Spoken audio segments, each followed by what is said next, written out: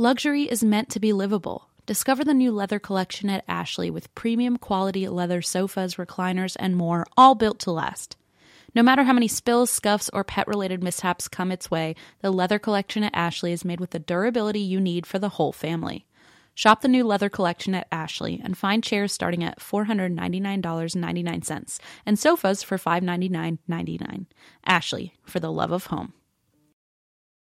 Hey, does anyone want to learn French with me? Because I've decided in 2024 that I want to learn French, and thankfully I have Rosetta Stone, so you better hop on it so we can learn French together.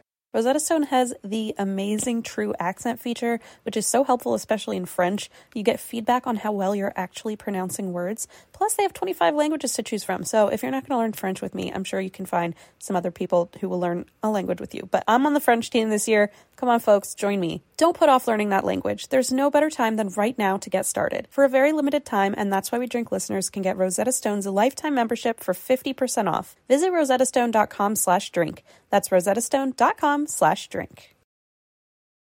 Hi guys, welcome to episode 141. So things are a little different this week. I'm actually in Halifax with Blaze. He had a conference up here on the weekend of our anniversary, and so I pulled a Christine move and just decided to come with him, whether he liked it or not. So we are spending our anniversary up here in Halifax, and I'm basically spending all my time while he's at the conference souvenir shopping for M. So this week we are going to release a live episode for you, and we are releasing our episode from Atlanta, which was one of our favorite shows ever. We had a blast. They were fun, they were loud, and our stories were bonkers. So I hope you guys enjoy the episode. We really like the recording and hope you guys will enjoy it. Otherwise, we will see you soon. I'm going to be back in a couple days, and I will be definitely bringing some Canadian souvenirs with me. So next week we'll probably be back on YouTube. So it'll probably be the first time you guys can actually watch us do a little gift exchange. So yeah, check in next week. We'll be back.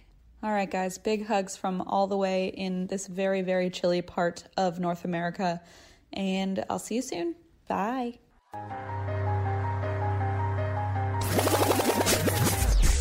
So let's crack in. Sorry. I feel like a kid that's about to give a presentation that he has no idea about. Listen, we just flew in from Los Angeles, and boy, are my arms tired. Fun fact, he was a wonton. Listen, English is my first language. Is Tamara home? What? Sassy with me, Sassy the clown. The clown is showing. Fine, oh, sweet baboon. Finish your drink. And that's why we drink!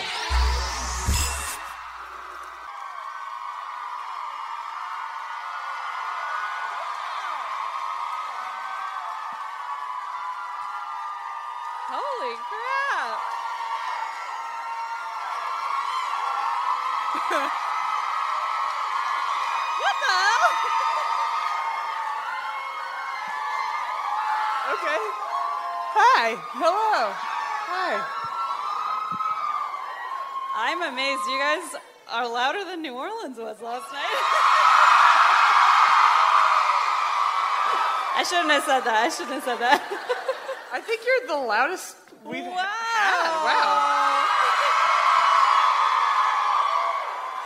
It's really, our Gemini egos are being so coddled right now. Hello, Atlanta. Careful. I was being really ginger with this. Gingerly? I was being, whatever. You clearly like me before that sentence, so. Last night I sucker punched myself in the face on stage, It was a very and the good... whole crowd went, ooh. I've been thinking maybe I'm going to start super gluing the mic beforehand just to kind of... Just to have it happen again. Great moment for me. Anyway. I had to play it off really cool. I was like, I did that on purpose. Oh, yeah. You looked really, really cool. Don't worry. Whoa, hello. We're here. We made it. I'm so happy. I'm so excited. We have been waiting to come here for a very, very long time, so we're very stoked. We've been wondering why we haven't been booked in Atlanta for probably a year and a half now, so. So thank you. So finally. So this is not my first time here. I've been in love with Atlanta for a very long time. Wow. One of my first high school sweethearts lives in Atlanta now. She's not here, though, so it didn't work out. But I'm very excited to be here. We usually start with like an anecdote about what we've done so far while we're here, but we literally just landed, so I'm going to tell you a story about us in New Orleans instead. Sorry, but it's a good story. It's a good... yeah, calm down. I heard someone boo. We already gave you a compliment about being better Lest than you them. forget we have anxiety. No booing. Okay. We won't ever let them forget. So, 2 quick stories. Well, they're not. Neither of them are quick because it's us. But when I was in New Orleans, I was trying to be as touristy as possible, so I went on a swamp tour. Yes. That was a big mistake. It was a big mistake in a lot of ways. So New Orleans on the swamp currently is 113 degrees with 100% humidity. That you can boo. Yeah. And I got off the plane, though, and you guys really aren't that much better here. And it's I went pretty fucking hot. I went by myself because they were like, we're not doing that. And Correct. It was 8 in the morning. So I woke up early for this, too. And then I had to sit in a boat for 2 hours without any shade on the swamp. And it was awesome. And at the end, I didn't know this. Had I known, they probably don't tell you because I would have freaked out. But I was sitting in the back because I was like, oh, I'm going to just kind of hang out and be to myself. And next to me was a box the whole time. And at the end, they were like, we're going to do one last thing before we all... You can see where this is going. Before we all get to the dock. And he opens up the box right next to me, and there's a little alligator. And I was like, absolutely not. You're like, that has been 1.5 feet from me for 2 hours. And in hindsight, it was moving around in the box, but I thought it was like the boat moving, and I was like, that's a funny little box making crazy sounds. And so the boat driver, or the tour guide, boat driver. He was saying, okay, well, everyone on the boat has an opportunity to hold a little alligator. And I was like, I'll try on principle. You were like, I have an Instagram and I need content, so I guess. And you're going to see it on Instagram later, too. So I did it purely for the gram. And also because everyone else had done it and I was last and I didn't want to look like chicken. So I was like, okay, I'll do it. And there was one girl after me, and both of us were truly doing it for Instagram. And we were like, I don't want to do it. And she was like, I don't want to do it, but we're going to do it. And apparently the rule to hold an alligator, a little baby alligator, is like this big. So you hold the bottom of its tail in one hand, and then the other you like loop its neck. You like hold its neck so it can't like thrash around, which is a terrible way to describe something you're about to hold. Yeah. And so they were like, make sure you do the loop and you hold it tight. And I was like, okay. And so I held it, and I did not enjoy it, but the picture looks pretty dope. And then I was going to... we looked at it, and Eva was like, oh, he looks so happy. And I was like, oh, M? Yeah, I guess. And then Eva was like, no, the alligator. M doesn't look too thrilled. We were both nervously smiling. We were both unsure of the situation. And so I'm holding the alligator, and then the girl after me, I was like, okay, I'm going to hand it to you, but don't forget, you got to loop it. You got to loop the neck. And so she's like, I got it. You guys better write this down. This is quite an instruction manual. And so I was like, I'm going to pass it off. 1, 2, 3, loop. There's got to be minimal unlooping because I don't need this thing to, be an alligator and get me. And so she's like, I got it. So she made it sound like she was confident. So I felt kind of confident. And I was like, okay, it's all you. 1, 2, 3, go. And she freaked out, and I was unlooped. Unlooped. And the alligator was hanging by its tail in my hand, and it was swaying, and it was scared, and I was scared, and the girl supposed to be holding it was scared, and it was trying to grab onto something because it thought it was going to fall, and so it grabbed my fucking face, and I was like, this is just a nightmare. Grabbed onto me, tried to catch itself, and kind of fell and then caught itself on my leg. It was just, I'm the opposite of Steve Irwin. I don't know what I'm doing. and I ended up just staring at her the whole time, like, you did this to me. You did this. You know what you did. So she figured out the loop like 10 minutes later, and that's my alligator story. It was awful. And then the second story we will share is an actual very creepy ghost story that happened to us. Yeah. I mean, I'm sorry in advance. Well, you get to hear it early because we definitely talked about it on the episode that's coming out Sunday. Oops. We literally just recorded the intro in our hotel room. Yeah. But Fun fact. Fun fact.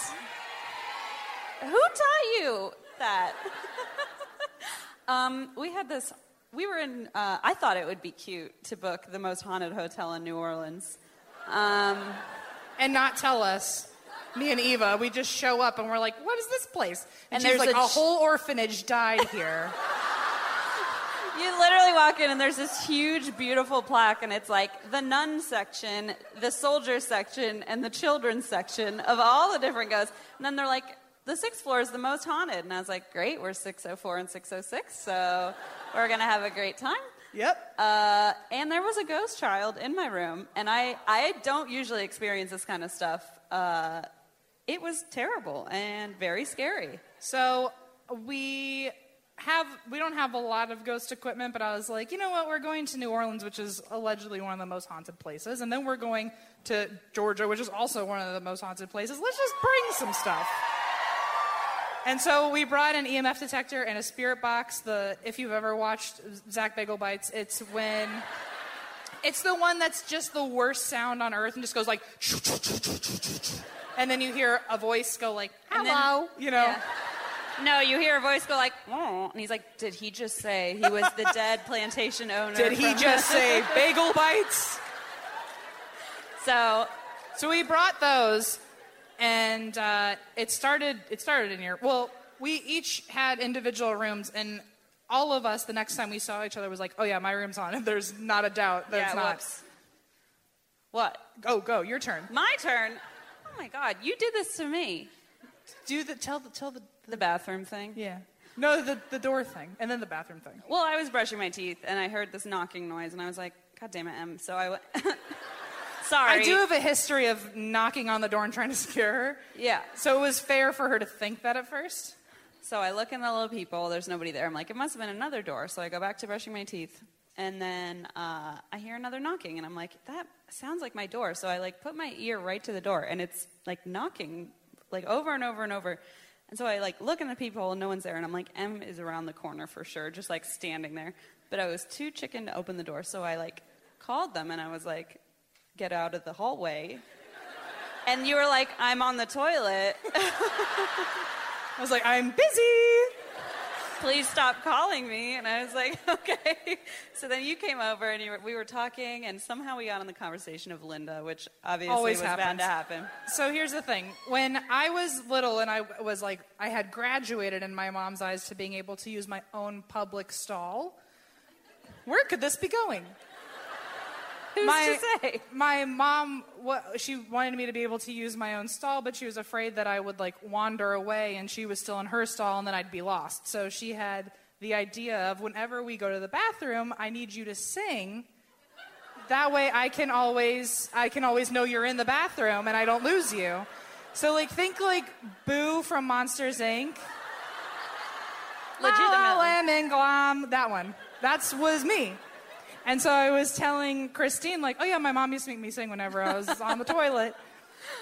Oh, yes, and then Em was like, hold on, I have to pee. And I was like, okay, well, keep singing. If I hear you stop singing, I'm going to call 911. Ha ha. And then so Em goes into the bathroom, and I'm just like sitting on my phone. And all of a sudden, within seconds of Em closing the door, this music just starts blaring in my room. And it was so loud, and I was like, frozen. And I was like, Em, tell me you hear that. And you were and like, I'm on the toilet like, I hear that, what's going on? This always seems to happen when you're on the toilet, which... Yeah. And so I was like, I don't know where that's coming from. Maybe it's the alarm. And so I looked, and my iPad, which I hadn't used at all, was just blaring this song I've never heard before by some creepy band. The album was called, like, a door through the door or something. A door behind the door yeah, or something. oh God.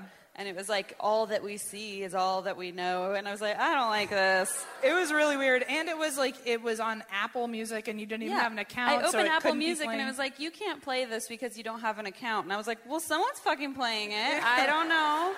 It's not me. So then it comes out and I was like, that's so weird. And I was like, well, you did tell me to keep singing. And like, I wasn't, so.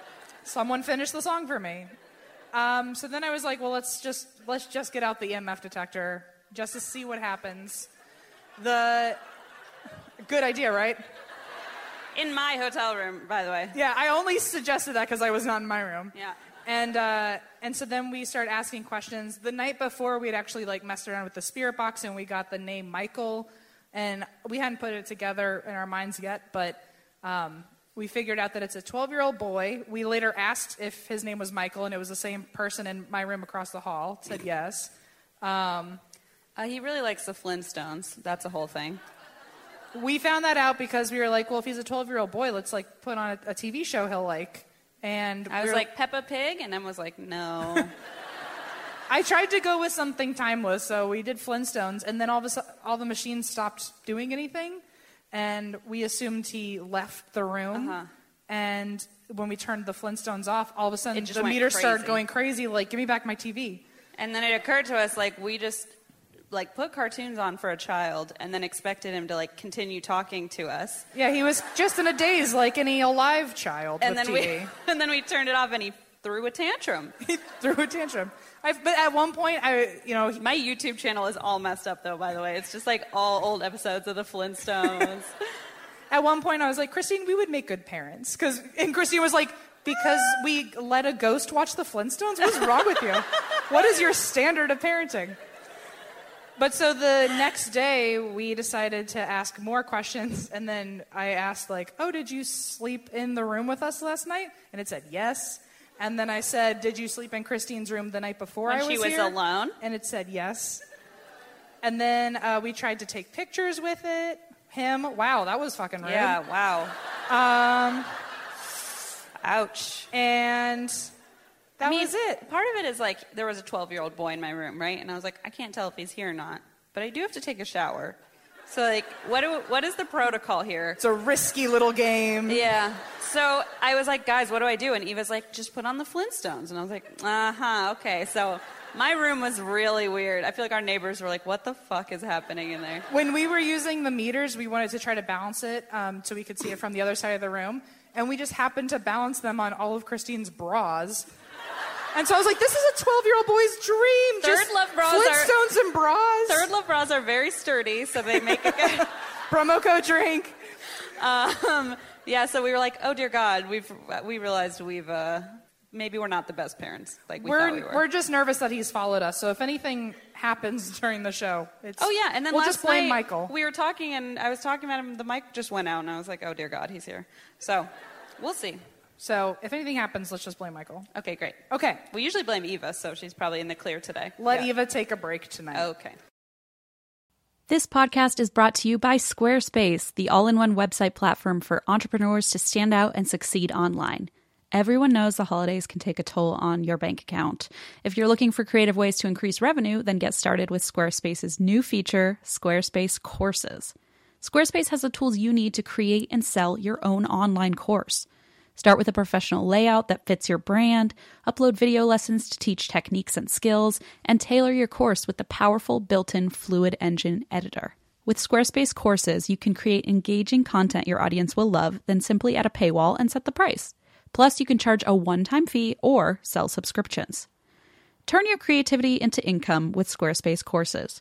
Head to squarespace.com for a free trial. And when you're ready to launch, go to www.squarespace.com/drink to save 10% off your first purchase of a website or domain.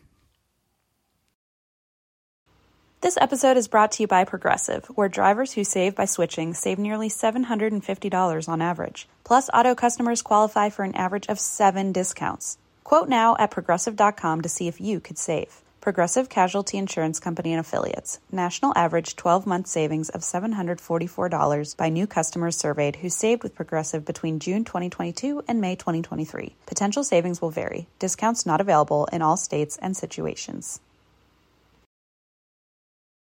So, who wants a ghost story?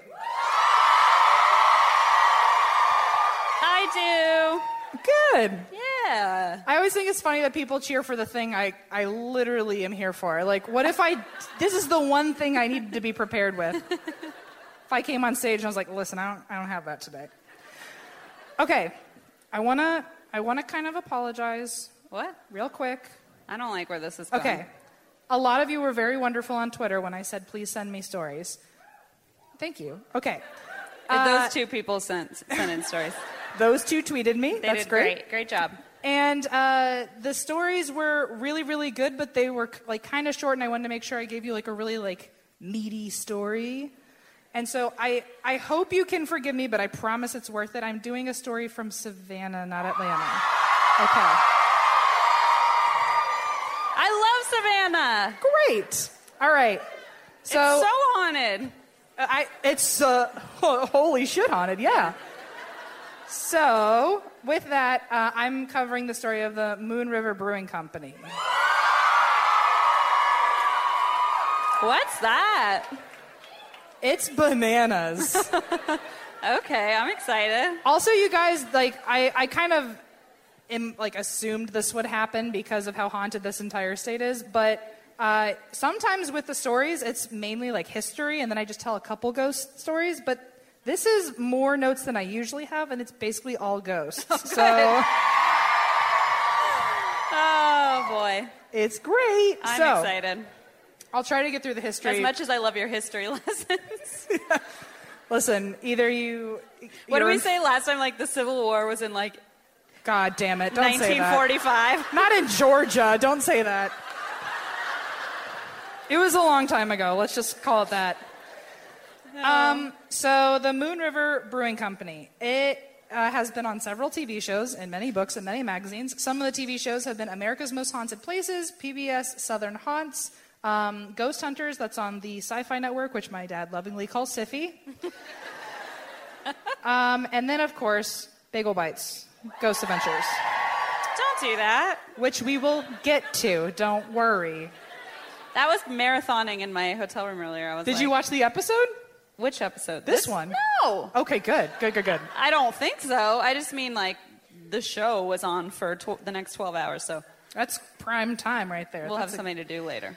So, we don't know what the original building was that was on the property because it was destroyed in the Great Fire of 1820, which apparently, I know, fire. Doesn't sound very great, but okay. Well, it apparently was really gnarly. It destroyed nearly every major building in town. Oh, my God. Up to 400, or over 400 structures, which is basically 2/3 of Savannah Oh, dear God, okay. at the time.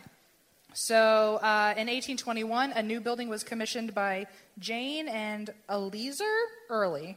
Okay? Sure. And it became the City Hotel. So the City Hotel was used by the wealthy and powerful, and it was a hotspot for gamblers and violence between locals and tourists. Fun. Ooh, ah. It was the... Oh, I forgot to write... Usually when there's a fun fact coming, I write FF. I forgot to do that.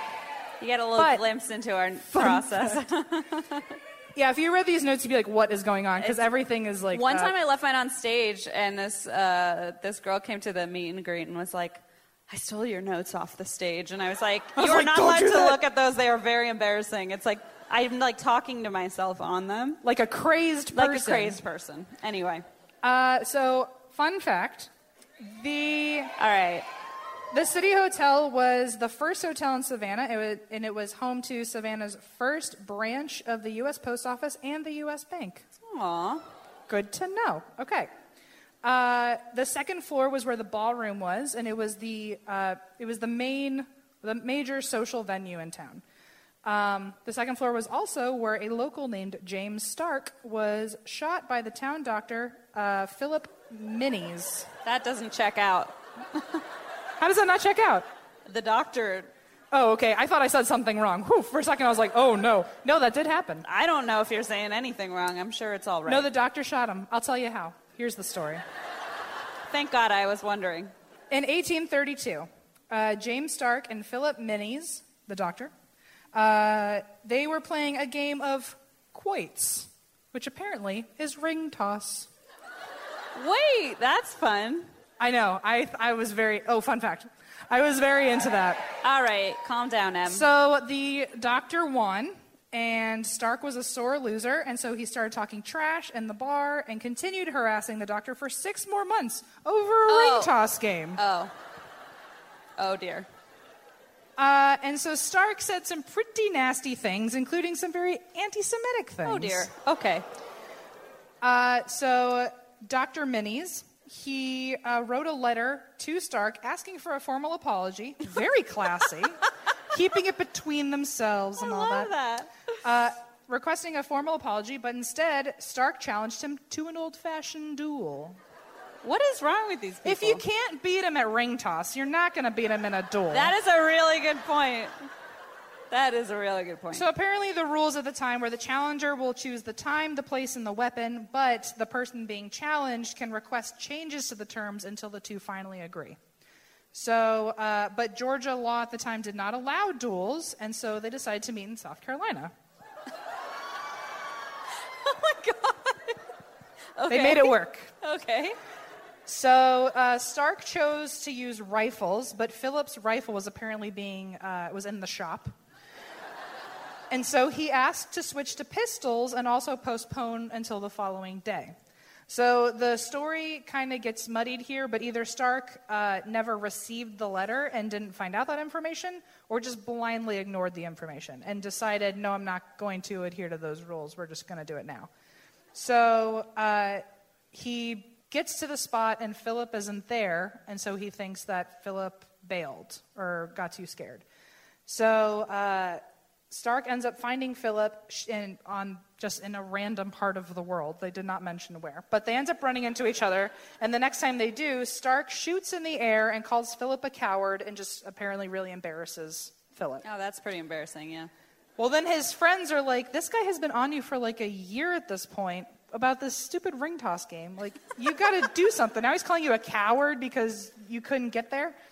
So Philip gets really heated, and he ends up going to the hotel and finds Stark.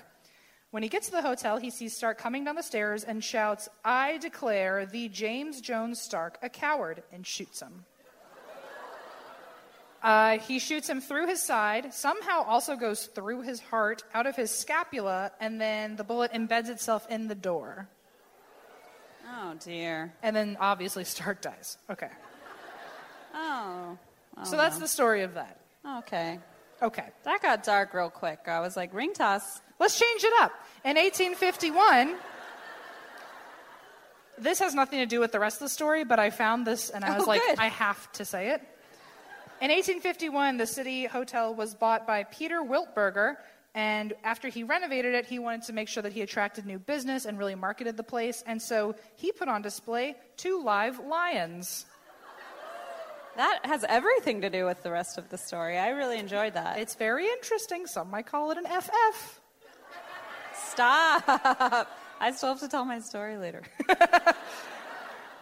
Also, in 1864, the hotel closed because apparently violence between the locals and the tourists were becoming too much. This was also during the Civil War, so there apparently were northern people coming in and staying in the hotel, and then they were being told to get kicked out, and then if they refused not to, they would get beaten up. So it was just getting kind of wild, and the hotel was like, no, we're not going to do this. So then, after 1864, it became the River Battery Hospital for Confederate soldiers during the Civil War, and some say the hospital was also used for, it was used for both northern and southern soldiers. Mm-hmm. So there might have been even more deaths in the hospital because they were fighting each other. Oh my God.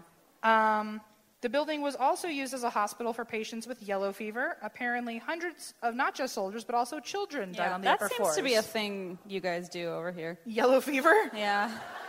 I don't think anyone on purpose, but it does seem to be a common thread. It is like every plaque I read, I just see like the Y and the F, and I'm like, oh boy, here we go. The Y and the F, yes. So since then, the building has been a lumber and coal warehouse, a storage space, and an office supply store. In 1979, Hurricane David took the building's roof off. Uh-oh. And so they tried to renovate it, but it ended up staying vacant for almost 20 years because no construction could ever get done, allegedly because of the ghosts. Oh. Ooh. What's the next part of my story I coming don't up? know. So I'm going to say this wrong because I'm not from here, but Don't worry, they'll correct you. I know. You'll all shout it at once, but I might not be able to hear it. Just warning you. So it stayed vacant for almost 20 years until 1995 when it was then bought by the Oglethorpe Brewery. Okay. I'm just going to do that later. Like, oh, I'm going to say this wrong, and then say it right so everyone Like cheers. puppy dog? Is that right? Did I say it right? Okay, Amazing. so the Oglethorpe Brewery bought the place and tried again to begin major renovations, but the ghosts would not let them work. So that is all the history. Now we're just going to talk about ghosts. Great. So, it gets wild. Okay. So, employees tell visitors not to taunt the ghosts because with all of the deaths, the violent deaths that have happened there is a very likely chance that the ghost will be violent to you. Oh. One of the bar owners named Gene Bico, he has said, quote, "I have seen and experienced those that I don't understand and can't explain." Ooh, ah. Oh. The other bar owner is apparently a little more skeptical, so I do want to give the story both sides, but I'm going to listen to Gene here. I don't know. I'm trying to pretend I'm fair on this, but it's a haunted place. At all. So Savannah, as you probably know, it has been ranked many times as the most haunted city in America. And I don't know, but that was a weird reaction. Cool. And if that is correct, and people say that the Moon River Brewing Company is the most haunted building in Savannah, Okay. if those two things are both right, then that means this is the most haunted building in the country. Okay. Wowza. Okay. So Moon River was not famous for its ghosts. I mean, people knew it was haunted, but it was not this famous for its ghosts until 2005 when the Syfy Network had a Ghost Hunters Halloween special. Apparently, they were the first people to document anything on camera, and that's when this just blew up and became super haunted. Okay. Or well-known haunted. So some of the experiences here. There is a police officer who saw a Union soldier from the torso up standing next to him. Good. During construction, these are all out of order, I don't care. During construction, tools go missing, workmen get pushed off ladders. Pretty much anything that can make the construction go wrong happened. There'd be ladders would just go missing. They would just decide, no, you can't work anymore. Nope. Across the hallway, employees have seen little girls walking by on the other end of the building. Nah. There's a pool table, and the balls roll around on their own and always go missing if you leave the room. So you'll put them all out, and they'll all just be gone. What? Women have been scratched. There are reports of something grabbing your neck and your face. It's that stupid alligator again. That's all I can think about. If it's an alligator, I can confirm that happens sometimes. A visitor. You're projecting, that's all. A visitor looked like a story of this. A visitor looked like he actually walked through a spider web, according to a tour guide. Looked like he was freaking out, and then he explained later that someone had a hold of his head, neck, and shoulders and would not let go. Oh, God. Firm pass. I would say I want my money back on that tour. So a bunch of people just drank for that. Maybe we should add it to the rules. Oh, when I said firm pass? Sure, if you want to get more drunk, go for it. All right. Visitors have also been locked into bathroom stalls. They've also been locked in there until they are panicking and then scream, "Let me out," and then the door flies open on its own. Something likes to squeeze thighs. Oh. So, beware. Oh, my. One girl on a tour of the bar, asked why she saw a woman in just 1800s period costume, asked why she was there, if they had hired someone to reenact during the tour, and they said, no, nobody like that should be here. and apparently she followed everyone on the tour, so she thought that it was part of it. Oh, dear. During Oglethorpe Brewery's construction, the spirits tried to push the foreman's wife down the stairs. Oh. And succeeded. Oh! Yeah, you really buried the lead there. Yeah. I realized, I was like, it's more tragic than that. Okay. Wow. There's a glowing white apparition seen on the upper floors of the restaurant. People have been slapped so hard that handprints are on them the next day. Oh, my God. Someone's laughing a little too loud at that. It was like a cackle, too, yeah. It was like a, finally.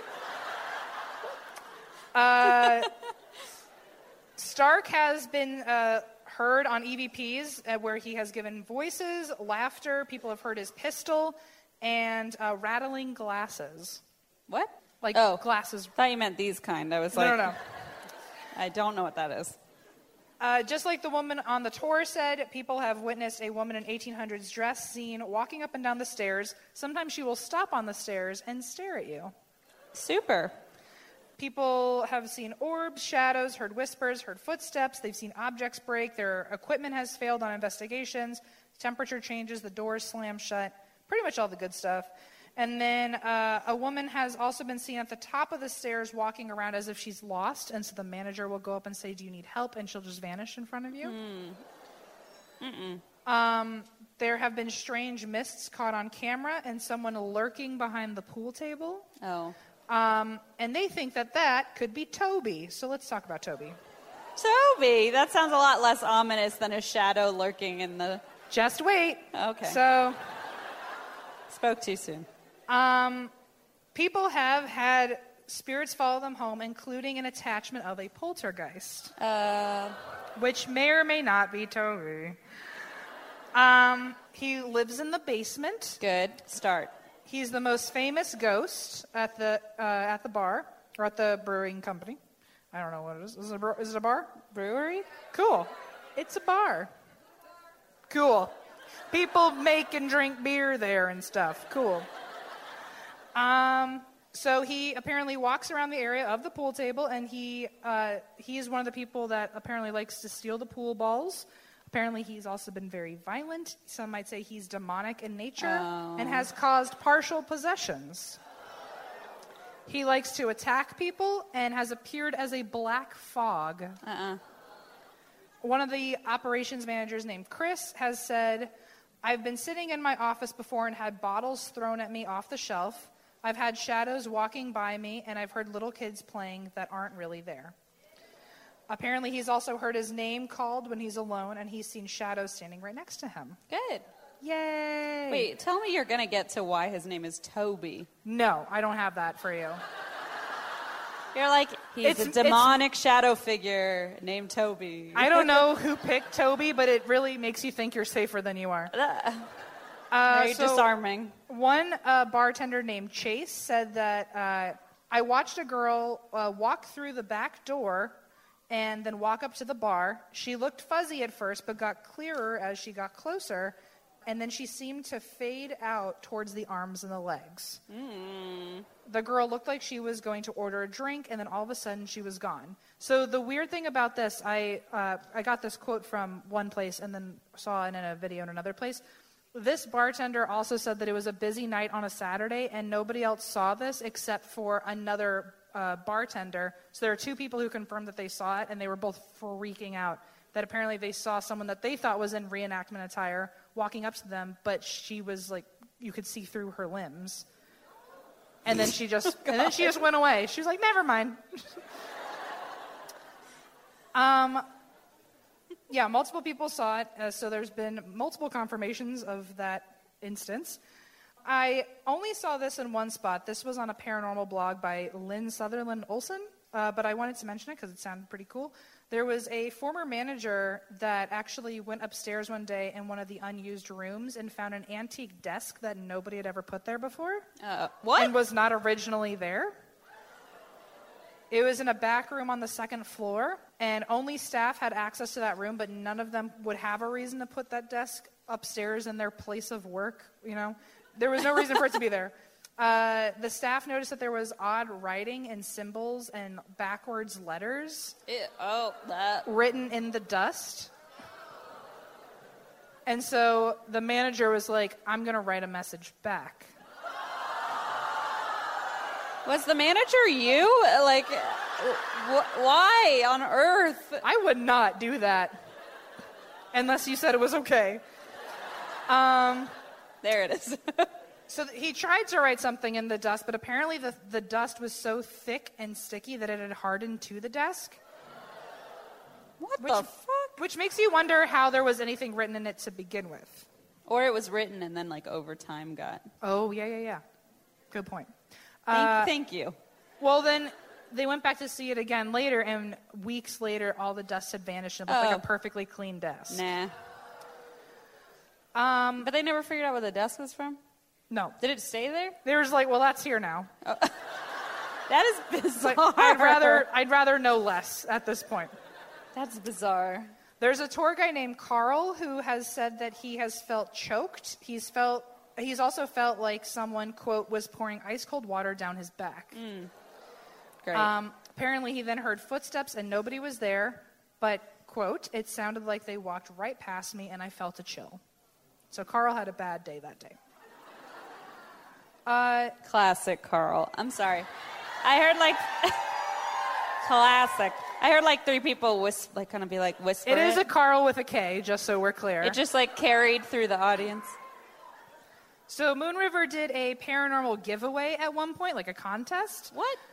What is that? Ghost Hunt Weekends, and the winner got their own investigation, a behind-the-scenes tour, a private lunch with the investigators they would be working with. They got to see off-limit areas, do photo ops, have a VIP lounge access. They would have a mixer with the investigators. They would get merch and a year of discounts on future ghostly experiences that the company held. Sounds like a blast. Yes. It's over now, though, so someone else enjoyed it. But there is a special event that is held sometimes called The Haunting, which apparently is a private tour of the second floor where you can explore the back area that's usually off limits to tours. They give informal seances, which I don't know about that. Informal? I'd prefer it as professionally done as possible. Pull out all the stops, please. Yes. But I don't want someone being like, that's kind of what you're supposed to do. Like, who knows what'll happen if you fuck up? Casual last-minute seance? No thanks. That's us in my room propping it on my bras. That's us with the EMF detector last night. Yeah. Uh-oh. Anyway. Oh.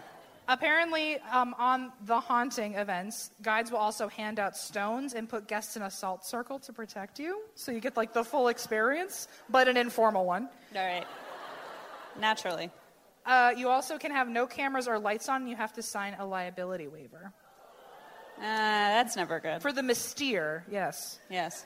So we all know and love BuzzFeed Unsolved. So they went there, and the only things that they got were that they heard a whisper, they heard clear male voices, and then, where'd I go? There you are. And then during a spirit box session, they said, use this device to talk to us, and they got the response, never.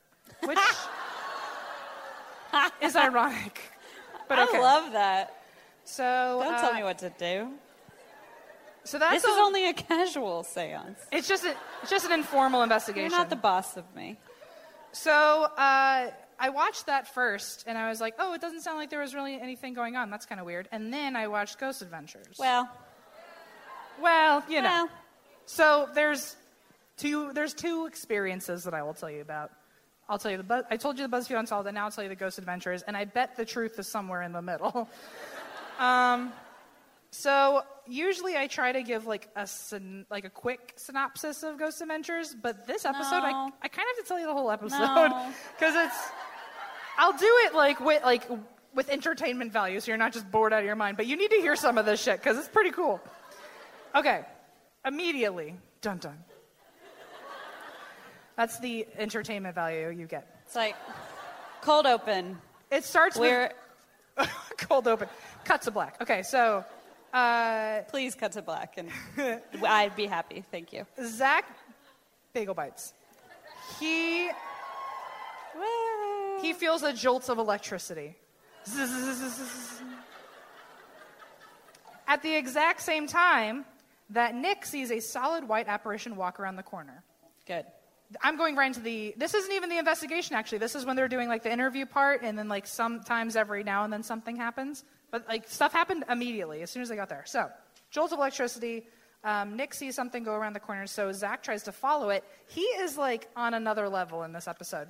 Because usually he's acting rough and tough, and this one he was, like, ready to, like, fuck someone up. He was like, who is it? So, he was like... He, like, got a new haircut or something, or just came from the gym.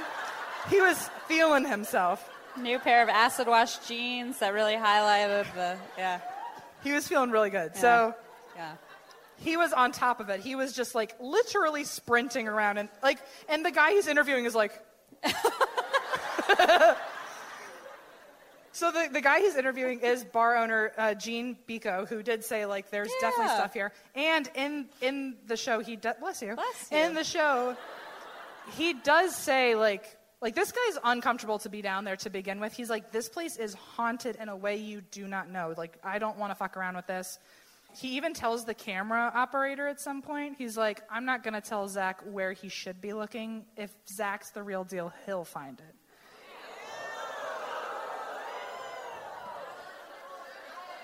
Okay. His production team will figure it out. I have a hunch he told the camera operator, and the camera operator went, psst, Zach. So he's like, okay, I'm not going to tell him. He's clearly, like, he's sensing something. He's on the prowl. We're going to let him do his thing. He's on the prowl, yes. So he ended up, I don't know how, he did find the spot that apparently this guy was, like, keeping a secret. He was like, wow, you found the spot. And then had, like, a sit-down with him and was like, listen, when you came in here, I wasn't sure about you. But you passed the test because you found the filled-up tunnel. So there's a tunnel under the building. It's been totally patched up. You can't go through. But apparently this thing that Nick probably saw, and then Zach was, like, harassing, was... It led him to this tunnel. So Zach is like, well, we should go find an open tunnel because apparently it's connected to this building. And apparently there are tunnels all throughout Savannah because during yellow fever, people thought that yellow fever was in the air, so they were using the tunnels to walk around. Oh, dear God. So he was like, let's go find a tunnel. So then they find him literally hopping a fence and trespassing. And then... Checks out. If you can only watch one part of this episode, I hope it's this part, because he hops over it, finds what he thinks is the opening to a tunnel. It ends up being like a crawl space only, so it's like it's blocked off pretty shallow in. But he's like, something's alive in here. And it's a cat who hates him. Because he's very intuitive, though, to figure that out. The second the cat saw him, the cat fucked him up. Oh, my. We're going to get sued. I never said that was a good, bad, funny, awful thing. Me neither. You guys said are nothing. fucked up. I'm just saying the cat hates him. That's all. And the cat was like, and like, rah, like got him. And then he looks over at Aaron and Nick and goes, did you get that? I love that they kept that part in the show, too. Like, it's my favorite episode so far. Please go watch it. I'm sure it'll be on tonight, so you can come back to my room with the EMF. So, where's the cat? Oh, yeah, here. Okay. So, later, he is having another interview, and then he has this other moment of realization where there's another hot spot that no one's told him about, but he knows he's got to go there. So he's running all over the exact same part of the house he was looking at earlier, finds another hot spot because the bar owner goes, son of a bitch. He did it again. Ooh, he found it. Okay. All right. I'll take it. So apparently this was an area where Toby has been seen a lot. Oh, Toby. Forgot about him. And there's a woman there that named Christina. Oh. Who has been attacked there. So they interviewed Christina. And she said, I was coming down that hallway, and when I got here, it was as if there was a physical presence on my neck, which threw me back, pushing me back. I was choking and coughing. I could not breathe. I'm going to stop complaining about that ghost child watching the Flintstones. This is so much worse. We had it pretty easy, yeah.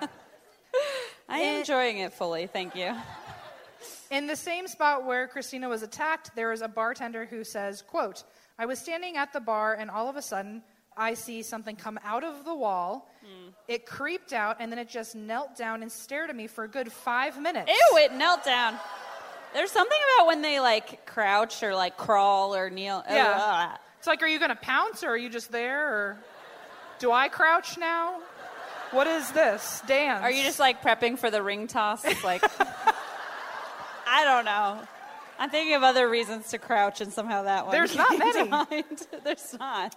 The bartender says, it was just this black, foggy, creepy thing. This was not a human by any means. This thing is evil. Oh, God.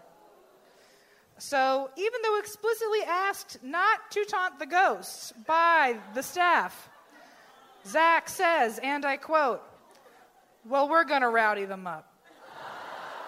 No bullshit, I'm just being honest with you. He has, like, cat scratches, like, across his face. He has a vendetta now. Yeah, he's just pissed. So 10 minutes into the lock-in, it's still light outside, and Zach is listing out the X cameras. So if you have watched the show, the X cameras are, whenever they find out what a hotspot is, they'll lie down a giant X on the ground so they know later when they're prepping all the equipment where to leave static night vision cameras to look into the room all night and have it recording the entire time. So he was listing all the locations that they were going to put cameras. And while he was doing that, they heard a loud dragging sound directly above them. So sprints upstairs. This is the most athletic I've ever seen anybody. He is just Olympic sprinting In the up these jeans, stairs. right? Like in the acid wash jeans. Yes, he's in the jeans. His gelled back hair almost has Yeah. a breeze to it. No, impossible. And he screams in a way I've never heard him scream. Who's up here? I demand you to tell me who is up here now. Nothing happens. So then he sits down. I guess they were going to like re-film this. So he's trying to list them out again, all of the cameras and where they're going to be placed. So he's going through the list, and then at the end he says, this time I wasn't interrupted, but I'm coming after you and we're not scared. So then they actually find some pretty creepy stuff. So they hear some weird noises. They have an EVP session. They hear a disembodied laugh in real time, not just it being recorded and they heard it later. They heard the laugh as it was happening. They investigate the stairwell. They all feel really icy cold, and then Zach stands on top of the stairs with his arms spread open and dares the ghost to push him. No. And then you hear an EVP was later recorded of someone saying, don't do that. Are you serious? Yeah. Even they're like, What? Do you think that was like one of the PA, like the production assistants outside on a walkie-talkie, like, just hold it up to the, just tell him to please stop throwing himself down the stairs. like, we'll call it a ghost, whatever it takes to get him off the Not stairs. a good idea. So then he says, let's go, let's see it, do it. Huh. And then... Was that verbatim quote? Yeah. That was, okay. Want to make sure we give credit where credit is due. Yeah, Okay. quote, Zach Bagans. So Yeah. then there's another EVP saying, I don't wanna. And then later, an EVP of a maniacal laugh. Kind of like the one over there earlier. Yeah. Uh-oh. Then they did an Ovilus session, which if you have listened to me talk about this, I fucking love the Ovilus. It's the spirit box that sounds like Microsoft Sam. We need it. And so they don't use it for really too much, but it was pretty accurate right away. Starting off very tame, they accidentally walk on top of a water bottle, or they come across a water bottle, and so Aaron goes, that's a water bottle. And then the Ovilus says, water. What is happening? It's like a weird fever dream. Like, that's a water bottle. And then the equipment all goes out for a second. Oh, that's not good. Okay. It really gets Zach in a little twist. So he decides he's going to lift a ladder in the air. Good. And he leans it up against the wall and goes, we're gonna renovate.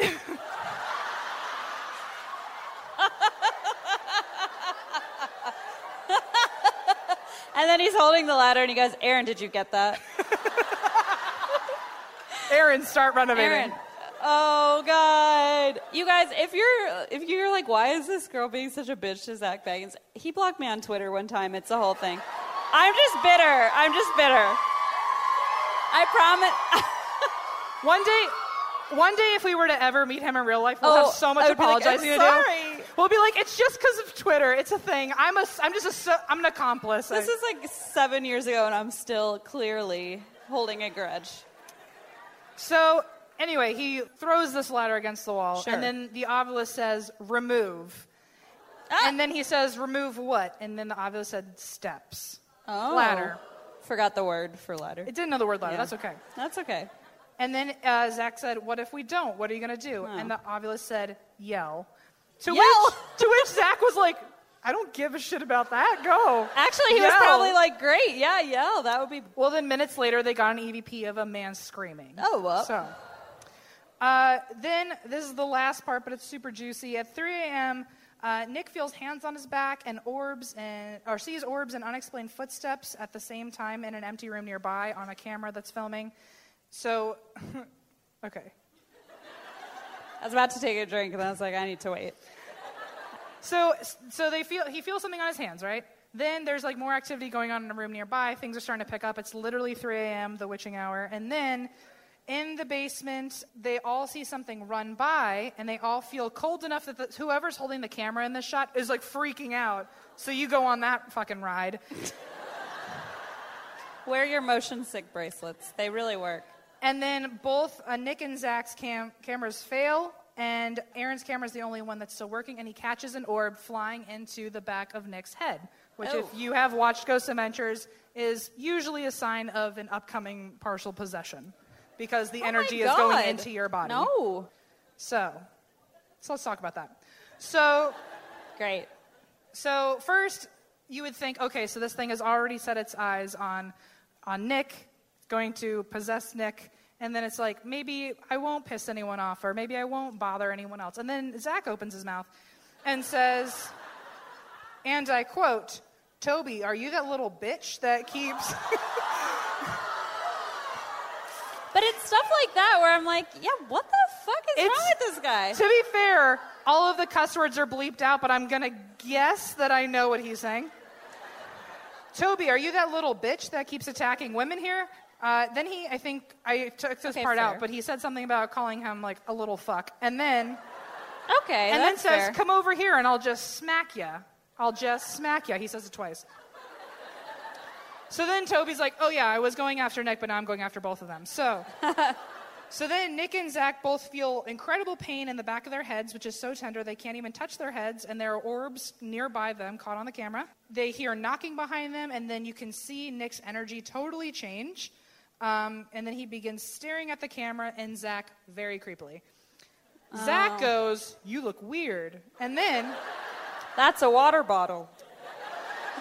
This is a really good show, by the way. He says, and yet we watch it like every night. He says, snap out of it, turn around and face them. And then very shortly after, a foggy black shadow moves away from him, and Nick comes to, and it's clear that he had blacked out and doesn't remember anything. Nick then later on talks about the experience and says, I just started to fade away, just black out. All I remember is voices in my head saying, kill them, kill them, kill them. What the fuck? So that's, even if it's not true, I don't want to be around Nick in that basement. So... Valid point. So this is the last thing, and I thought this was just bananas, and I don't know why I didn't find it in any other article, but there is a website called SavannahITC.com, and apparently they're their own paranormal team, investigative team, and they write about all their experiences. Are you, like, here? Are you a part of it? Are you here? No, I got excited. I heard, like, 2 specific woos. Okay, go look at their website and look at, if you want to listen to these, I'm about to read out some EVPs that they got. If you want to listen to them, they are creepy. So it's SavannahITC.com if you want to go look them up later. So apparently they created their own device where you can hear EVPs in real time, but not like Microsoft Sand. You can literally hear what you would hear. Oh. The EVP you would hear later where it's like kind of a weird whisper, you hear that in the cool. moment that it's happening. And then they, film their conversations, and they had some videos up. So I just want to read a couple that were super creepy. in the basement, I guess the investigator's name was David, and he was talking to a spirit named Holly, who I also did not know about anywhere else, but I guess they've figured out that one of the spirits' names is Holly. And the machine is saying in real time to him, David, help me. And David says, is Holly here? And the machine says, yes, talk to Holly. What the hell? David says, Holly? And the machine goes, yes. And then David says, I came to visit you. And the machine says, thank you. Polite. And then David says, how many people died down here? And Holly says, 78. What? Wait, that's a very specific... Oh, And then ew. he says, how many were children? Oh, and God. she says, 75. Ah! And then he says, 75? And she says, yes. This is like a tea party, but like really awkward. Yes. Also, on the third floor, they they used that device again, and apparently it's called an RT EVP, a real-time electronic voice phenomenon. Ooh, ah. So, on the third floor, they said, why does this room feel so sad? And the machine said, lots of children died here. Help us, David. What? That whole thing? That whole thing. And then David says, would you talk to me? And the spirits say, David, we've been talking for a while. Don't make me a fool. I'm dead, not stupid. Our tea party is over. Thank you. This is not good. I don't enjoy that. So then he says, what happened? And the machine says, I died. Okay. And then David says, did you touch me? And the machine says, the ghosts will harm you. Will harm you? Will harm you. Oh, no. I don't know if this was a nice ghost warning him about other ghosts. I don't know I didn't get the context. But he says... I mean, there's 75 children in that room, right. So... He says, is the little girl here? And the machine says, you know we are. What the fuck? And then they got another EVP randomly of who they assume is Stark whispering the word coward. So, that is the story of the Moon River Brewing Company. Oh my God.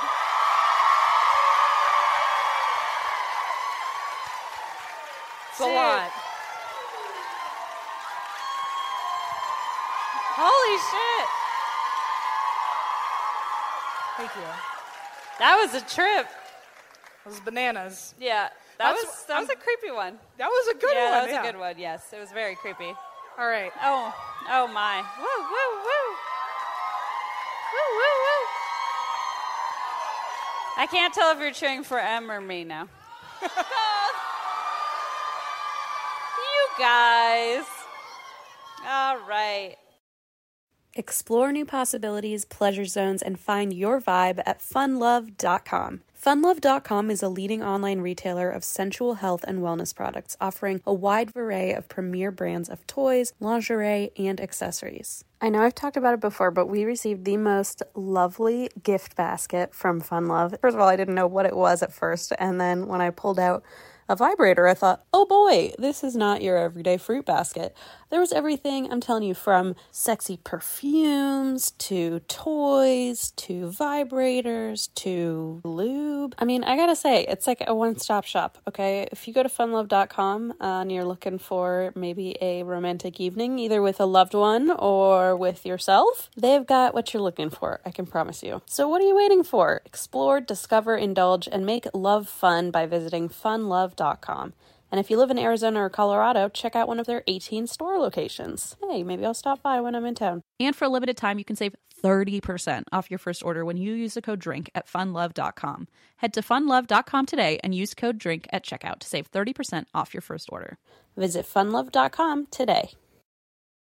It feels very fitting that Juniper is currently sitting on my lap because we all want our cats to be healthy and happy because when they're happy, we're happy. But because we're not mind readers, we don't always know when they're unwell. And in my experience, cats are not the most, open when it comes to sharing their woes. And there goes Junie. Literally jumped right off me. So helping us keep tabs on our cat's health is just one reason you should use Pretty Litter. Pretty Litter's ultra-absorbent crystals trap odor instantly. No more cat bathroom smell, thank God. Pretty Litter's super light crystal base also minimizes mess and dust. Plus, the crystals last up to a month, which means less scooping and fewer trips to the garbage can for Blaze, because that's his job. Here's the coolest thing about Pretty Litter. It changes colors to help monitor early signs of potential illness in our cats, including urinary tract infections and kidney issues, and Pretty Litter ships free right to your door in a small, lightweight bag. Pretty Litter has changed the game. The litter box is right near Leona's room, and so it is very delightful to not have that litter smell all the time when she's taking a nap. Plus, we can rest easy knowing that Juniper and his little kidneys are healthy. Pretty Litter helps keep tabs on my cat's health and keeps odors down. You and your cat are going to love Pretty Litter as much as we do. Go to prettylitter.com/ATWWD and use code ATWWD to save 20% on your first order. That's prettylitter.com/ATWWD, code ATWWD to save 20%. prettylitter.com/ATWWD, code ATWWD. Terms and conditions apply. See site for details.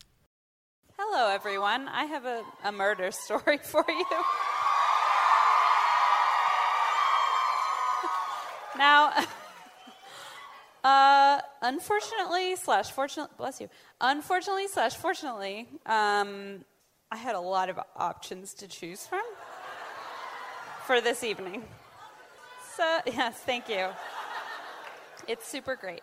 I found a story. So I was bummed because I had already done like the Axeman of New Orleans and all those kind of classic ones, but I found this story via somebody on Twitter, and watched all sorts of creepy Oxygen episodes about it. So let's talk about it. This is the story of the murder of Sarah Ambrusco by her husband, Fred Tokars.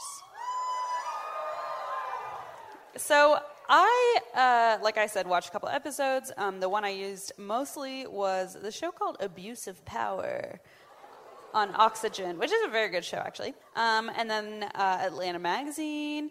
I found a couple of podcasts, which I was kind of excited about. One was called Assassinations. And the other one, which probably some of you have heard of, but I was very excited to discover it, is Southern Fried True Crime.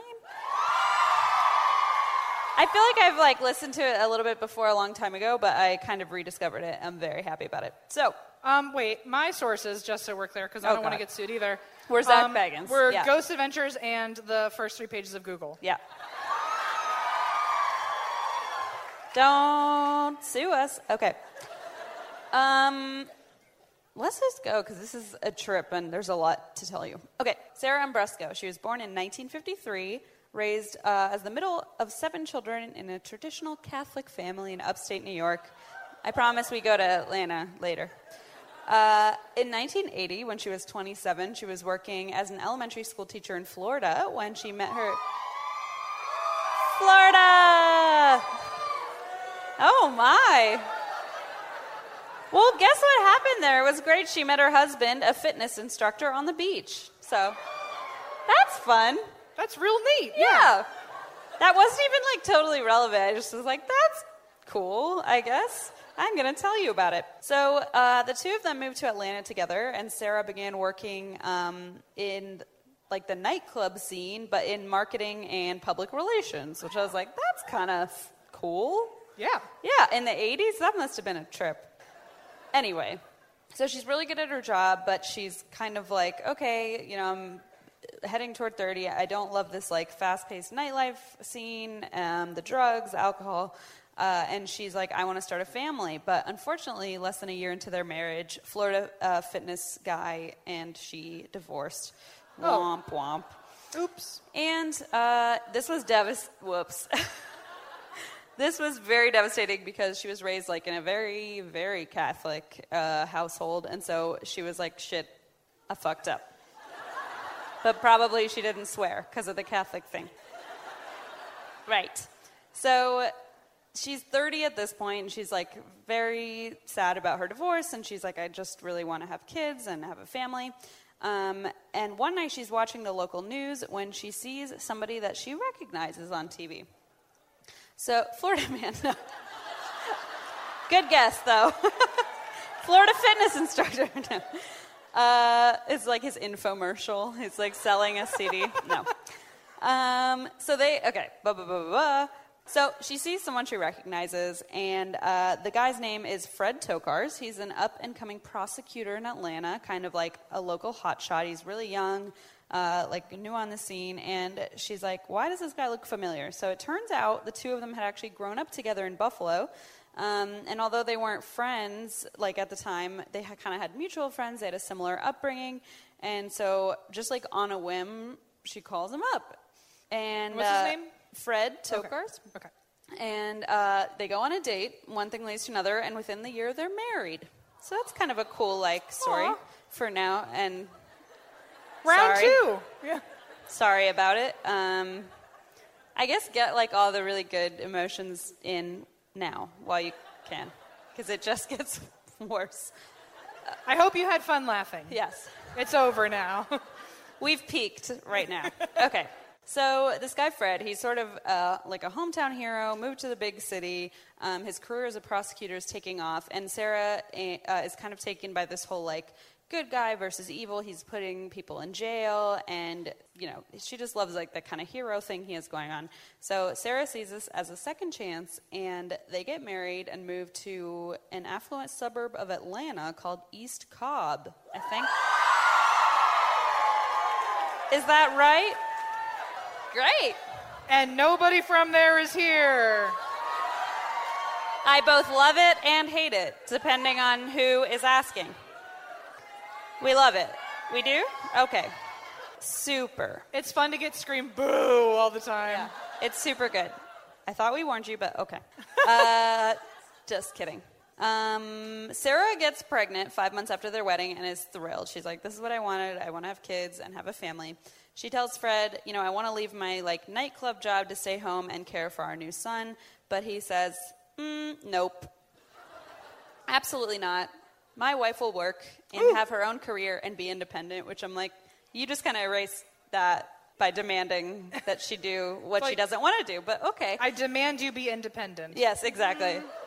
So, Okay. not great. So she's like, okay. So she really struggles with being a mom, raising the kids by herself, mostly because he's, working crazy long hours and working at the same time because her husband forced her to. So that's good. She reluctantly goes back to work. And meanwhile, Fred kind of hits a financial ceiling, he feels like, and he wants to make the big bucks. And he's like, I need to kind of change career paths. So what he does is he leaves prosecution to open his own law practice and begins working as a criminal defense attorney, which means he's now protecting the people that he used to put away, if that makes sense. Got it. Yes.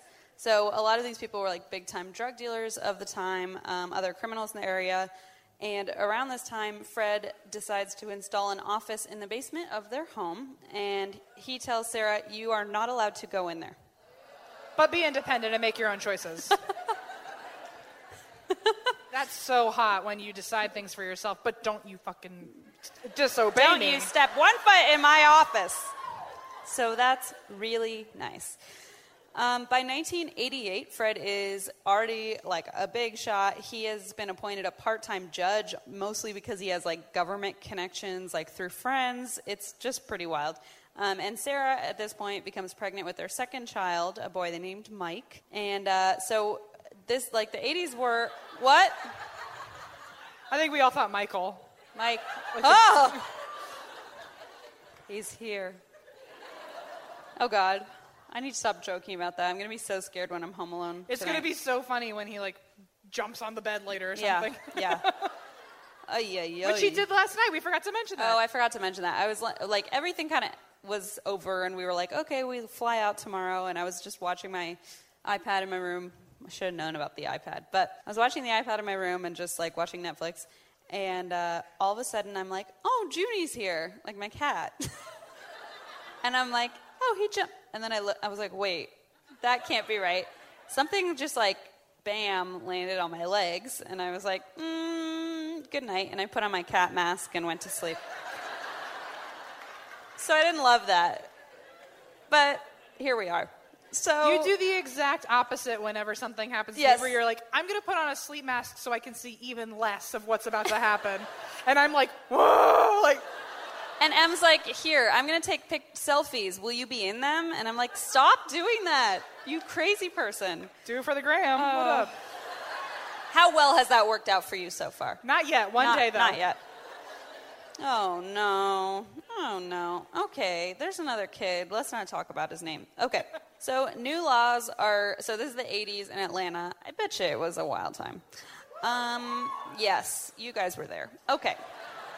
So new laws were being put into place to help curb the illegal drug trade in and around Atlanta.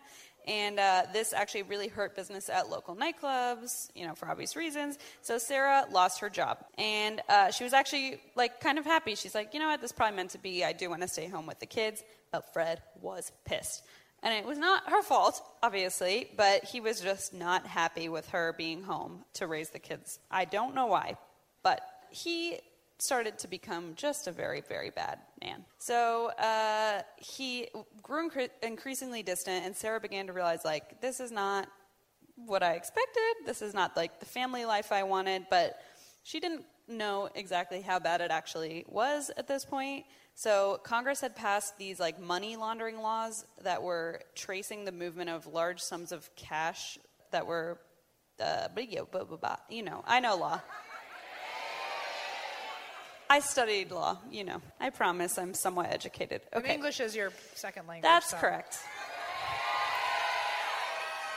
That used to be a rule in the game. We should probably reinstitute that. You guys have been listening to a lot of old live shows to know the old drinking games.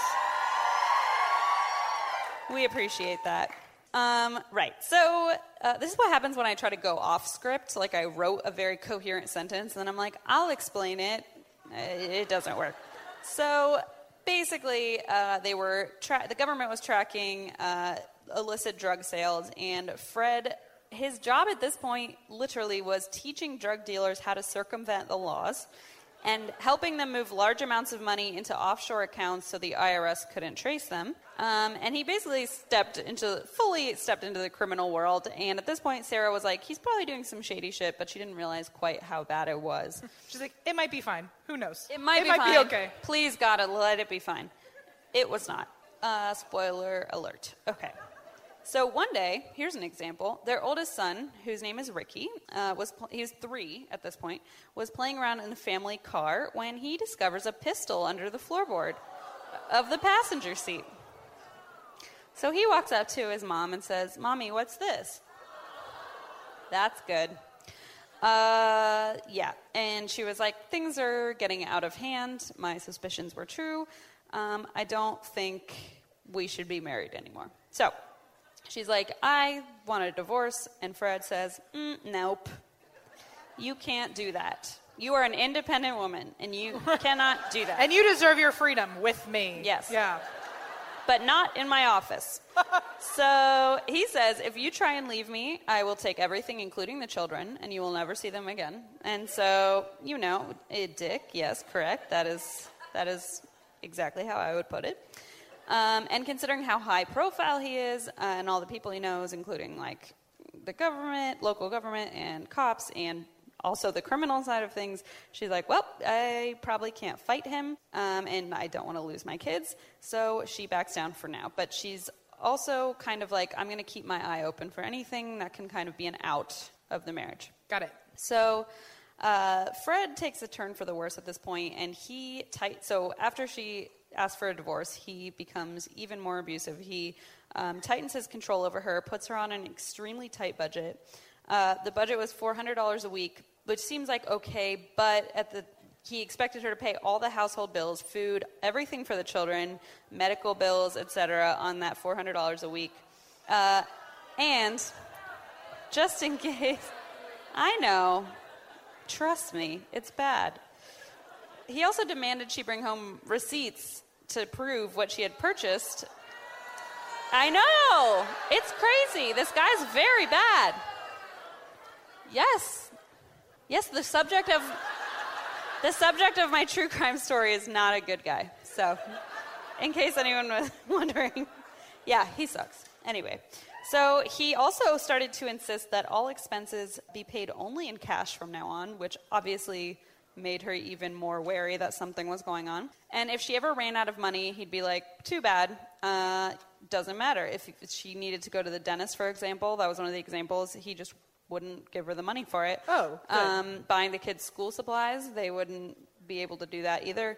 And they were living in like a beautiful house, beautiful neighborhood. Like it wasn't like they didn't have the money. It was just that's how he controlled her. There were like repairs of the house that he wouldn't allow her to do. And so another sign of abuse is that Fred began preventing Sarah from seeing her family. He was trying to separate her. Boo, boo. Firm pass. There's like some part of me that when like hundreds of people start booing, I'm like, oh no. But I agree with you on this one. Yes. I know. You guys are, I'm with you. I'm on the same side for sure. So her family lived in Florida at this point, and she was very, very close to her parents and her siblings. And so sometimes she would just insist on going anyway. It was about a 9-hour drive, but he would refuse to give her money for gas or a hotel. So she would make the 9-hour drive with the kids and the dog, not able to stop, not able to get gas, just like full tank and book it down there. And then sometimes when she got there, Fred was already there because he had taken a plane. He's such an asshole. What a piece of shit. He is such a piece of shit. Yeah, he's a bad man. Not good. And also, like, every time she would go to Florida, she would drive there, and he would never go with them. Like, he would always be there, but he would always fly in on his own. So it's just like, bleh. He also became physically abusive at this point, which is so she tried to keep this as quiet as possible, but several people have testified that, like, she had, confided in them, and she had written in her journal, and it wasn't good. I feel like you're kind of weaning into that already when you, say, oh, you can't go to the dentist, you should just have, like, a fucked up tooth. Yes. It's like you don't mind the pain, like your wife's in pain and stuff. It's like, just live with it. It's already weaning into trouble. It's not good. Yeah. So it's around this time that the phone at the house starts ringing, and whenever Sarah picks up, the caller would just hang up. And at this point, Sarah's like, Fred's having an affair. And, she's upset because it's just like a hurtful thing, but also she's like, this is a way out, potentially. Like, if I catch him in this, I could probably use this as a way out of the marriage. So what she does is she hires a private investigator.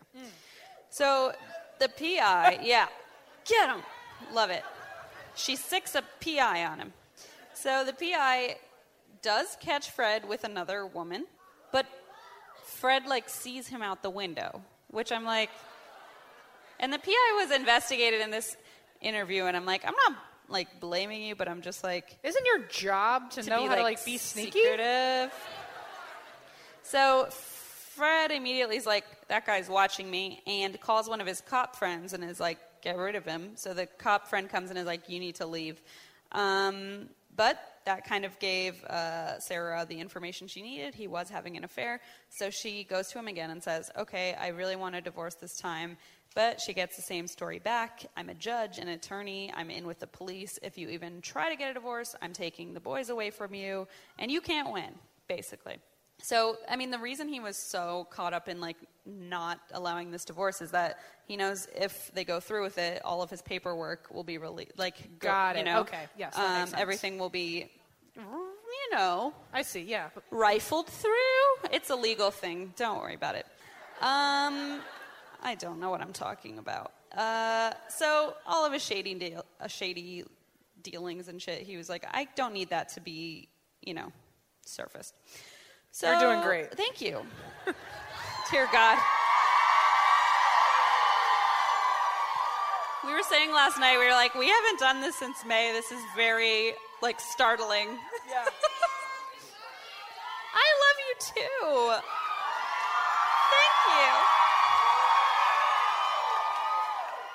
Thank you. Thank you, guys. I appreciate it. Thank you for being patient with me and my advanced legal knowledge. Okay, so basically he refuses her a divorce for the second time, and at this point she's like, fuck it, I'm divorcing you, and I'm going to find a way out. So she goes, dun dun dun, into the private basement office. Ooh.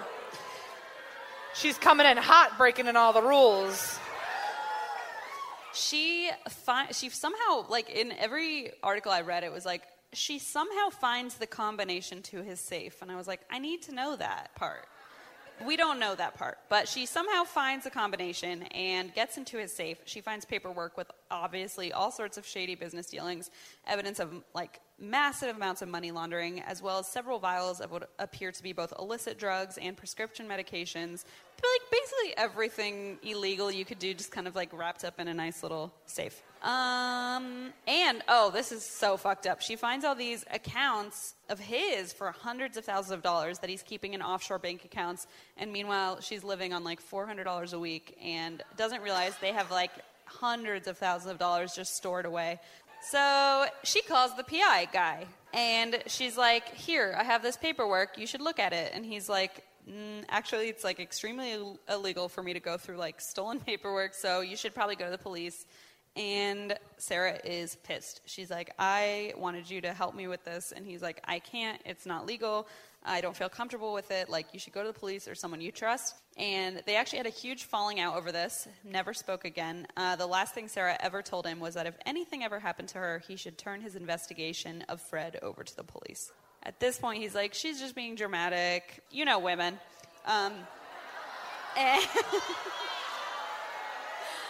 You know how it goes. You know women. You know. Just fucking amazing all the time. Yeah. Me, not him. Thank you for the compliment. You're welcome. You're amazing. You're just amazing. Yeah. I don't love that you said it in that stupid voice. And so funny. So funny. Every time you talk, I'm like, ha. That's very mean. I'm just kidding. You're great. I have anxiety. Do I have to tell you too? God. Damn. Okay. So, yada, yada, yada. The guy's like, I can't do this, like, yada, yada. And she's like, well, if anything ever happens to me, you should turn this in the police, or turn your investigation of the affair into the police, etc. So when her second son was 4 months old, Sarah secretly handwrote a new will. She went as far as to have 2 witnesses sign it, and she had it notarized. And in the will, she left all her property to her 2 sons. And she named one of her sisters the executor and the other sister as the children's guardian. Quote, if my husband does not survive me. But she refused to put his name in the will. It was just, if my husband does not survive me. So she left Fred nothing. But I know we're all super excited, but it's not good because she did not know at this point that Fred had taken out 3 life insurance policies on her, totaling $1.75 million. Obviously, all naming him as the primary beneficiary in the event of her death. And if you're wondering, like, how on earth did he get a $1.75 million policy on his, like, young, healthy wife? Yeah. He sold insurance on the side, so he sold them to himself.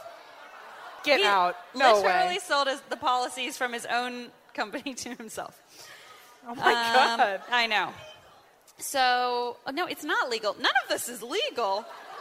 Especially the murder that I assume happens. Spoilers. Okay. So, as we know, Fred at this point is like really deeply enmeshed in local government on the one hand and then like criminal rings on the other hand. So he kind of could do whatever he wanted and find his way out of it or find someone to cover for him. What Sarah didn't know at this point is that the FBI had actually already kind of caught on to what he was doing, and they had already started looking into his schemes, which at this point involved coaching drug dealers to use nightclubs as fronts for moving large sums of drug money. So he's very involved with that. Police were turning up the heat on him at this point, and he knew it. And Sarah, like, kind of at this point gave up on trying to fight him. She was like, you know what, I'm unhappy, but, like, I need to save up some money first before I can, you know, try to get out of here. So she was kind of uneasy about, you know, she knew Fred had shady dealings and clientele, but he refused to allow her to install an alarm system, obviously, or refused to allow her to fix the broken lock on the sliding glass door. Yeah, that's a very specific thing. That we should all remember? Okay. Maybe. Noted. In an attempt to like create some normalcy in her life and like distract from her unhappy marriage, she started volunteering at her son's school, and like she visited her family much more often. In November of '92, she and the boys drove down to Florida to spend Thanksgiving with her family, and of course Fred showed up. But he left a day early to meet a client in Alabama. On the 29th, Sarah and her son decided to head back to Atlanta, so they get in the car. So her plan was to come back to see her family at Christmas, so less than a month away. And when they were leaving, they kind of had a tradition of going outside to wave goodbye, and this time they were all singing "I'll Be Home for Christmas." And she left the house, and that was the last time her family would ever see her again. So they drove all the way back because, she's not allowed to get gas and stuff.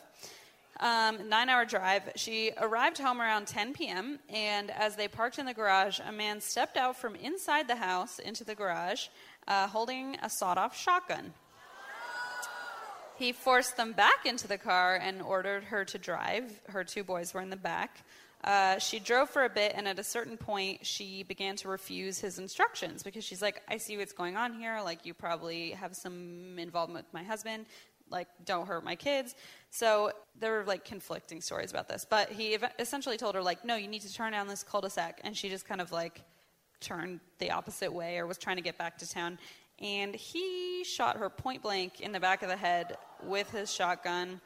And the car skidded off the road. He jumped out and just fucking booked it and ran. And the 2 boys are still in the back seat. So Ricky, who was 6, turned off the car and tried to wake his mom up. I know. It's really bad. And he was actually interviewed in the show, which was really interesting because they're in their 30s now. And he was like, yeah, I tried to wake her up, and the second I realized she wasn't going to wake up, he unbuckled his brother, and they just started running. So they ran to a house they found the house with the nearest light on. Remember, it's like nighttime. And they just started banging on this door, and the family opened the door, and Ricky just said, "A bad man hurt my mommy." And so, of course, they bring them inside, and he says, you need to call my grandpa because my grandpa's a doctor and can help my mom get better, which is just, like, so Jesus, that's tragic. So sad. So Mike, the younger one, remembers thinking, if only my dad had been there, he would have saved the day because their dad was their hero. Twist the knife. Wow. Police obviously immediately investigate their home. They notice the unlocked sliding glass door. They're like, obviously that's where he came in. And there was some jewelry kind of scattered around, but it was pretty obvious to the police that it was not a burglary. Like, all the electronics were still there, and it looked very staged. And they were like, this was a planned assassination. Woof. The oldest son was interviewed, and they said at the time he was 6, and they asked, who was it that hurt your mom? And he said, it was a thin black male with a pirate gun. And so that's how they figured out it was kind of like a sawed-off shotgun, and that matched the later description. So Fred is interviewed, and he's like, you can like hear it in the episode, he's like wailing and blubbering and just shouting. And like, my sons watched it. And I'm like, you fucking asshole. Get the fuck out of here. What is wrong with you? So they ask if he has any clients who might have targeted his family. And he's like, no, I can't think of anyone that would hurt my family. But then Sarah's sister, Chrissy, comes forward with some shocking information. She has copies of the documents Sarah found in Fred's safe 3 years earlier. Dun, dun, dun. It turns out Sarah had copied all the documents, given them to her sister, and said, if anything ever happens to me, take these to the police immediately. Smart. Women. Women. So fucking dramatic.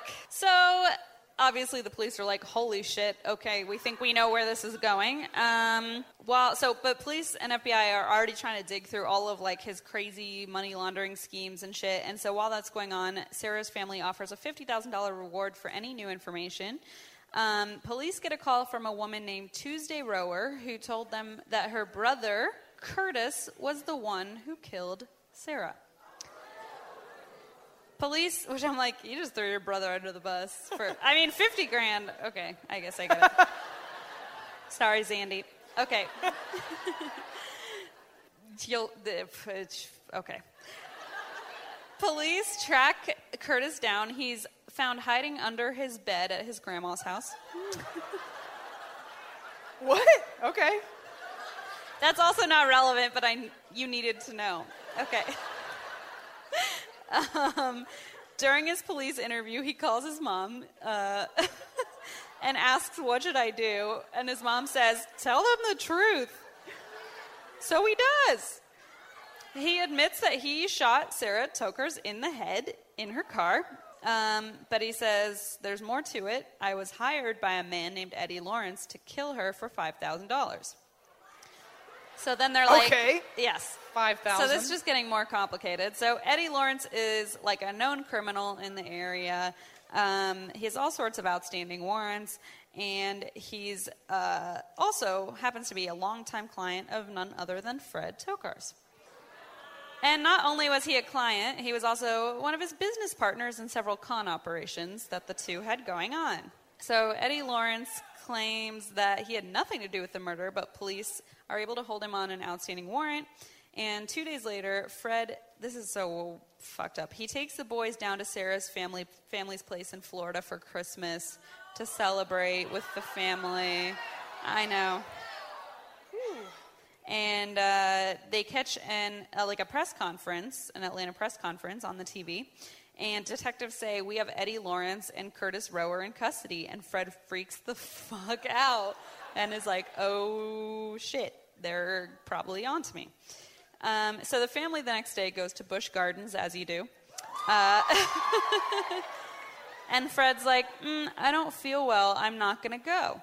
So he locks himself in his hotel room, but as they're leaving, Sarah's dad just gets his feeling, his father-in-law, and he's like, "I'm going to go back and check on him." So he goes back to the hotel, couldn't get an answer, ends up calling the police, who break down the door, and they find Fred unconscious, having overdosed on pills.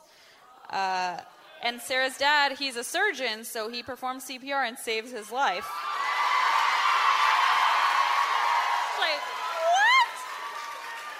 You can't make this shit up. Twists and turns. Twists and turns. Wear your motion sickness brace. I feel like we should have an ad for that. Promo code drink.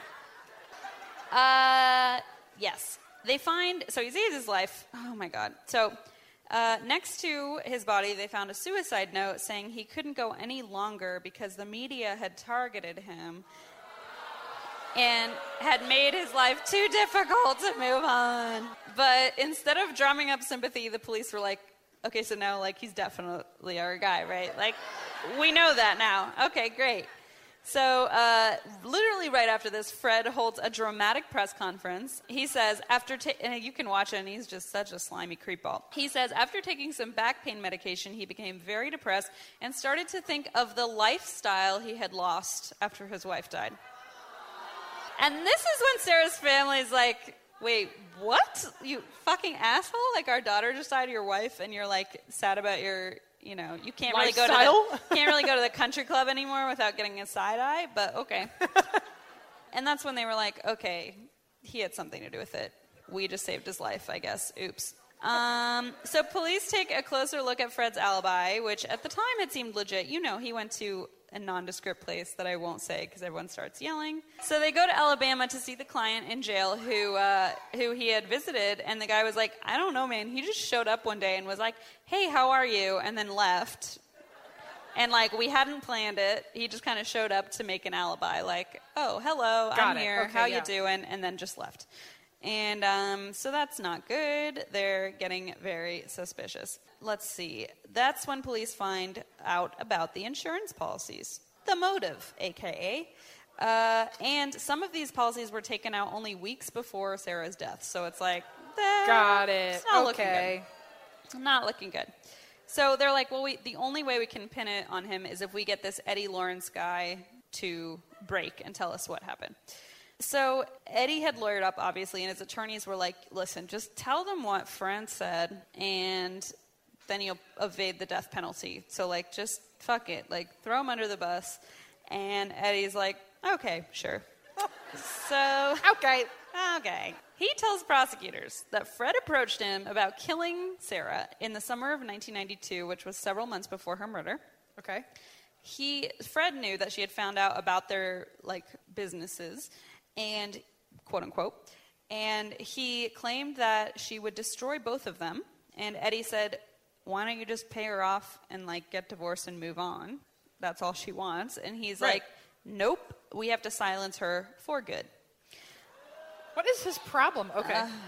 A lot of things. The problem was Eddie owed Fred $75,000. So Fred was like, well, if you want me to erase that debt, you got to go in on this plan with me. So he's like, sure, I'll do the plan, but I'm not going to kill your wife. He didn't tell him that. He just was like, sure, I'll do the plan. And then he turned around and went, so who's going to murder Sarah? It's not me. He looked to the camera and was like, it's not going to be me, Yeah. though. Wink. So he asked around. How confident must you be that you're like, hey, stranger, real quick, Just a quick question. doing a poll. Doing a quick Gallup poll. Okay. He's like, I'm going to find a guy who could do the job for me. And his secretary, a woman named Tuesday Rower, said, hey, my brother Curtis might be into that. So she literally was the one who's like, oh, talk to Curtis. And then when it happened, she's like, $50,000 reward. Curtis did it. Which I'm like, he's a murderer, so yeah. What the fuck? Okay. So apparently all sorts of people know about this plan before it even happened. And obviously Fred's plan was just to tell Eddie and have Eddie do it. He didn't know that Eddie was going to go around and tell his secretary and tell his secretary's brother and, yada, yada. So basically Curtis was hired to kill her for $5,000. And Eddie didn't tell Fred about that. So Cobb County Police and the FBI obtain a joint warrant. Yay, police! They know the clock is ticking because considering his recent suicide attempt and he has custody of the two boys, they're like, we just need to nip this in the bud and make sure nothing happens and keep the boys safe. So Rick was 6 at the time, and he says he remembers FBI swarming the house. He said he was crying and just shouting, please don't arrest my dad, because he didn't know, obviously, what was happening. The poor boys did not have any clue about what was going on, but Ricky and his brother Mike are taken into custody. They're taken to not custody. Oh God, I put the wrong thing. I put that the 6-year-old was taken into custody. No, Fred is taken into custody and the boys are taken to safety, and they ended up in the custody of Sarah's family. So they're finally safe. It was really great. It was really great because they interviewed Sarah's sister, and she just burst into tears. She's like, the second we got them in the house, we were like, we don't even care anymore what happens. We just wanted the boys out of there. So it was really good. So they're safe. All is well with them. 3 years later, Fred finally goes to trial, and despite all his, power and that. Despite all his power and charm. There it is. And sway within the legal system, he is found guilty, and he is sentenced to life in prison for his wife's murder. Thank God. Thank God. Curtis Rower, the one who shot her, was sentenced to life without parole, and Eddie Lawrence, who was just like, I'll do it, but I'm not going to, I guess, is still in prison, and he is currently eligible for parole, so we'll see. So here's a weird twist. According to AJC News, over the last decade, Fred Tokars has helped solve 6 murders, because basically he's just ratting everyone out that he knew, before. Are we surprised? No. He sent one man to death row, another to prison for life for both of them had murdered. Oh, it was actually really fucked up. They had murdered their girlfriends, but he had sent them to prison. But because of this, he was put into the witness protection program because he's just ratting everyone out. So within prison, he's now in the witness protection program, which I guess I didn't know was a thing. Maybe I should have known that. His prosecutor said he was testifying against these people so that his sons would one day learn he was capable of good. Yeah. Nah. According to that same article, his exact location is a closely guarded secret. He's in the Witness Protection Program, like I said, and his name has been expunged from the prison database. According to an old friend of his, he lives alone in a cell where he watches cable TV, reads the Wall Street Journal, and sometimes calls friends to reminisce on, quote, the good old days.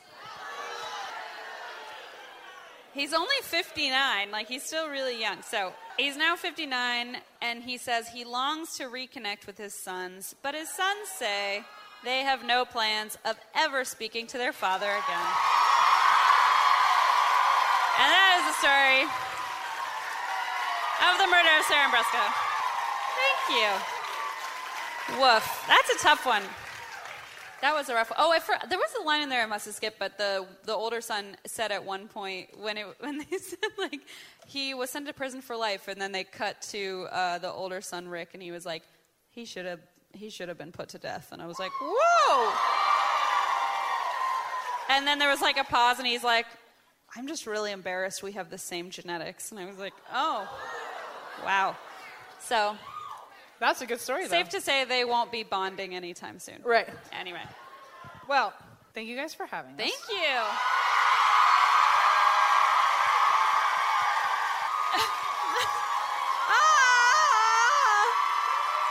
Let's have a rave.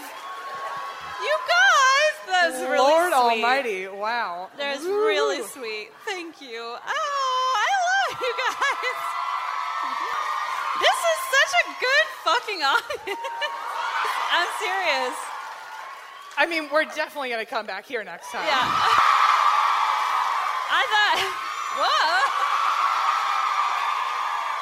I thought you were going to say what I was going to say, which is we are definitely going to be discussing this in our hotel room later.